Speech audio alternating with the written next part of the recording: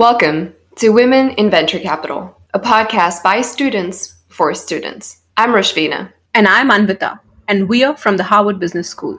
Our guest today is Mary D'Onofrio. She is a VP at Bessemer Venture Partners. She started the firm's growth investment practice, where she primarily focuses on cloud software.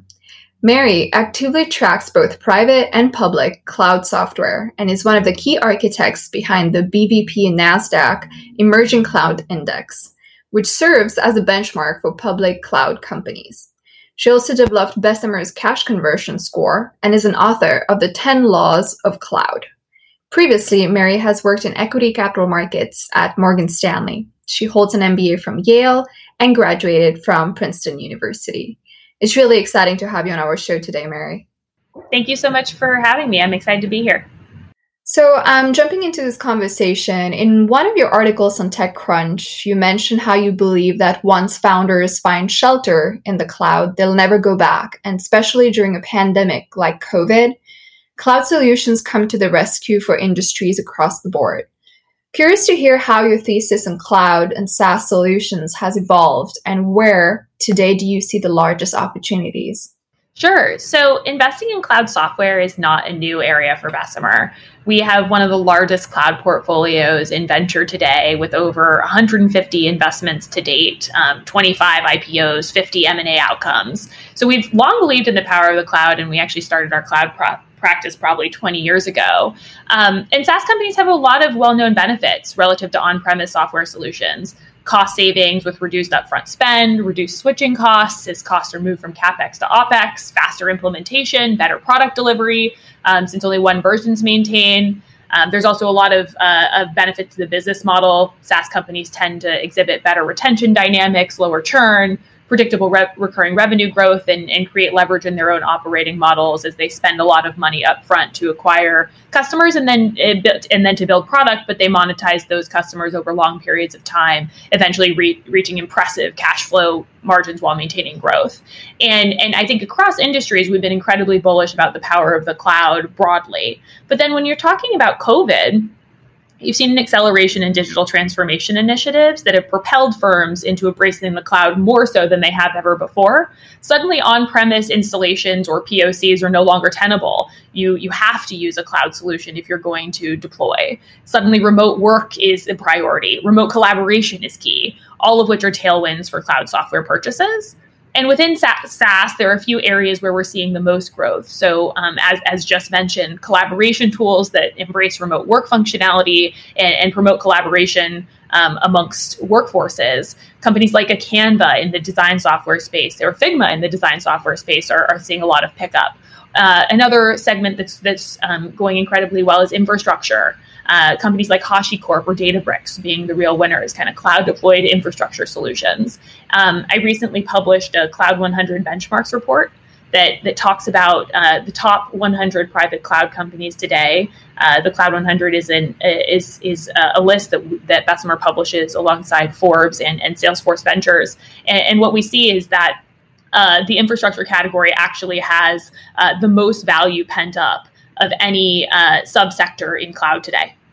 This is excellent, Mary, and really interesting to see your thorough research on how interesting the cloud and SaaS enterprise space is becoming.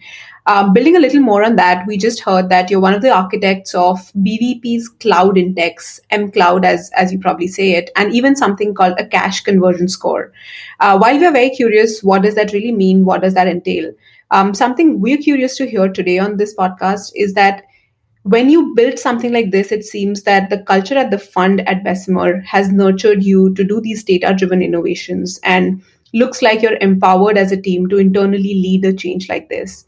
Could you shed some light on what motivated you to create such metrics and see them through? How's the firm culture like that promotes such initiatives? Sure, yeah. So starting with the Cloud Index, it's the Bessemer NASDAQ Emerging Cloud Index. And that really started with the firm's effort to understand and to benchmark cloud software companies and cloud software company performance as companies graduate into being public and being more mature. Almost half of the companies on the index have gone public in the last 4 years. And so the firm, which was historically capturing the evolution of private cloud software, wanted to make sure to understand how it was evolving once public and And what we've seen is that cloud software has just simply proliferated. We have almost $1.5 trillion of public cloud market cap. And just this year alone, the BVP NASDAQ Emerging Cloud Index is up 74% year to date, far outpacing the achievements of other major indices. For example, the S&P is only up 5% this year, the NASDAQ 25%, and the Dow is actually down. That index itself was actually created by Byron Dieter, one of the partners at the firm, in 2013. But in 2018, once I joined, I helped to spearhead an initiative to institutionalize it, partnering with NASDAQ such that it became a trackable index. And then a year later, we partnered with WisdomTree, an ETF provider, who actually takes the index and makes it a publicly tradable ETF. What we are attempting to do there is to actually empower the industry to track public cloud the way that we do. On the cash conversion score, that metric actually began completely separately. It started with a question that me and Jeff Epstein, who's an executive in residence at Bessemer and the former CFO of Oracle, were asking each other. Within our partnerships, there would be different people would say, hey, this company is at 10 million of ARR, but they've only raised $1 million. And someone would say, oh, this company's at 10 million of ARR, but they've raised $20 million.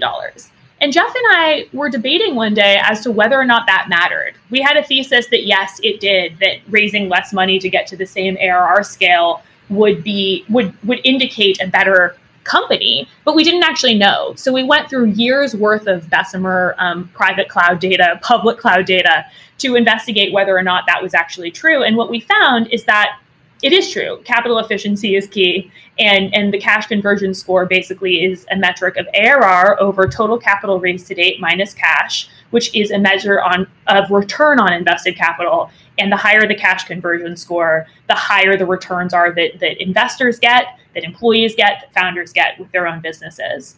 Across the public cloud landscape, the average public cloud company has above a 1x cash conversion score. So that's best in class and what every private cloud company should aspire to. Turning to your question on the firm's support for these kind of initiatives, I think that it's incredibly supported. Everyone at the firm is encouraged to pursue their own interests and to some extent brand as they look to make their mark on the venture market.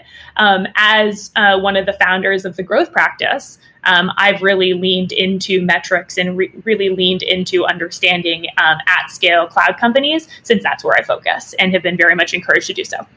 That's amazing. And I'm glad to be learning. I'm learning with you as you're talking about all of this. And a 74% return sounds pretty nice. And I wish I knew about this earlier. So we often get asked about progressing to higher positions at funds. You have recently been promoted to VP at Bessemer. Could you share your experience of moving up the ladder? What are your thoughts on difficult progressions within funds, especially for women? Certainly, and I know this is a topic that gets talked about a lot. I think that venture fundamentally boils down to a couple of things. The ability to find and win new deals, and then the ability to support your portfolio as they grow. And progressing at a venture fund and just progressing in venture in general, I think is a lot about finding sponsorship that will allow you to do those things successfully. I have been lucky enough at Bessemer to have found great sponsors. So an example is David Cowan, who started the cloud practice and now leads a lot of our frontier investments. After years of helping him with his companies, he actually just sponsored one of mine, which is unannounced. Another great sponsor is a man named Elliot Robinson, who leads the growth practice. And he's very systematic and careful with me as we serve on the same board for a company called Hyperscience to talk to me about board dynamics, talk to me about the ways to help that company grow.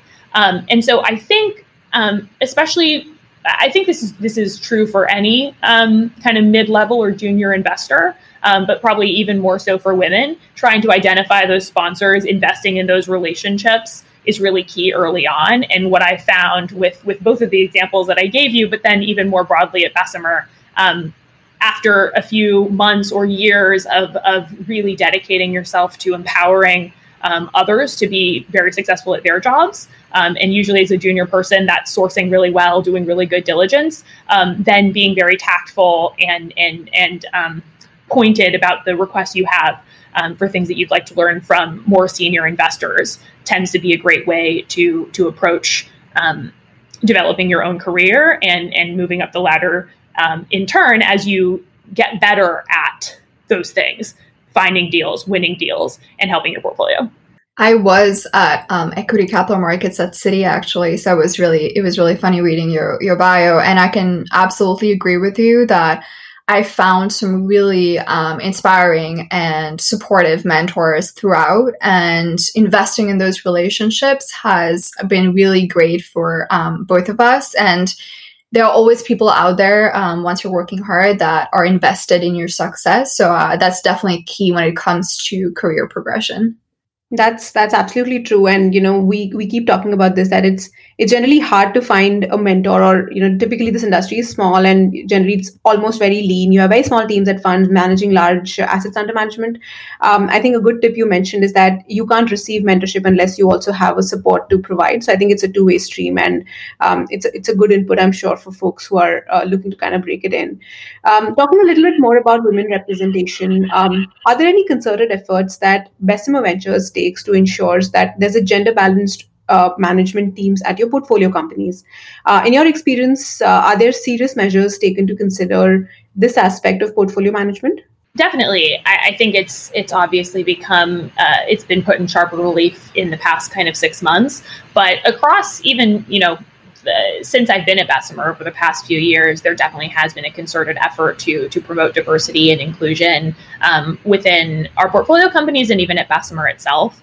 I think one of the things that I like to do as a board member, whenever I know that a management team is hiring an executive, is to kind of ask the questions, what's the gender balance of the candidates in the pipeline? Tell me about the other kind of elements of diversity for candidates in the pipeline. And you just want to ensure that all candidates with a diversity of backgrounds are being considered. Sometimes as a board member, you can't be too prescriptive. Like sometimes people are not the right fits for what a company is looking for. But you do want to ask the hard questions and make sure that they are considering all elements of diversity. And a lot of times that even comes with just making sure that the portfolio companies themselves are equipped to ask those questions by making sure they have a VP people or a VP HR. And those are actually hires that we've been seeing more and more frequently over the past kind of year than ever before. That's so interesting to say that. At my previous company, when the company that I was building, we used to say that these are not employees who we work with. They are almost talent. So we had a head of talent. We didn't have an HR because we didn't find human resources as the term we wanted to use for our team. So it's really appreciative of what you mentioned. We have a VP talent at Bessemer as well. So just finally wrapping up the conversation, Mary, what would you advise women who are trying to break into the industry? What are some of the pitfalls to avoid, some hardcore preparation tips for succeeding in the investing ecosystem? I'm probably going to get this stat wrong, but this was actually something that I learned in business school, is that men will apply to jobs when they think they fit 6 of the 10 criteria that the job profile asks for. And women will only apply for jobs if they meet 9 of the 10. And so what I found talking to a lot of women who are aspiring venture capitalists is that I hear a lot of, I don't have the background for this. I haven't been in a product role. I don't know enough about finance. And I think kind of betting on yourself and betting on what you do have to offer is really key. And pounding the pavement, I'll be honest, when I looked for a venture job, I reached out to probably 60 firms. I probably only got answers from 30 of them, half of which were immediate no's, and then really did my best working on the other 15 that were available to me. And I got one job, but guess what? It's a really phenomenal job. And I think that for people, especially women who are trying to break into venture, not taking no for an answer, continuing to bet on yourself, obviously plugging the holes that you think that you have. Like if you do think that if you want to be a really early stage VC and you think that you do need a product background, go ahead and get an internship at a company doing early stage product design and product management. Go ahead and do that. But every venture firm is looking for a special snowflake. There's something that this one firm is missing, and usually it's not a one-size-fits-all model. So, just pitching yourself as compellingly as you can to as many people as you can, I'm pretty convinced will yield success, especially for the kind of phenomenal people who take enough interest to listen to a podcast like this. That's some amazing advice, and I really hope our listeners do take it. And actually, I think I heard a very similar stat earlier when I was doing research. So thank you so much, Mary, for being on the show today and sharing all your insights on the cloud and Bessemer and your journey in VC. This was a great conversation. Thank you for having me. Really appreciate it.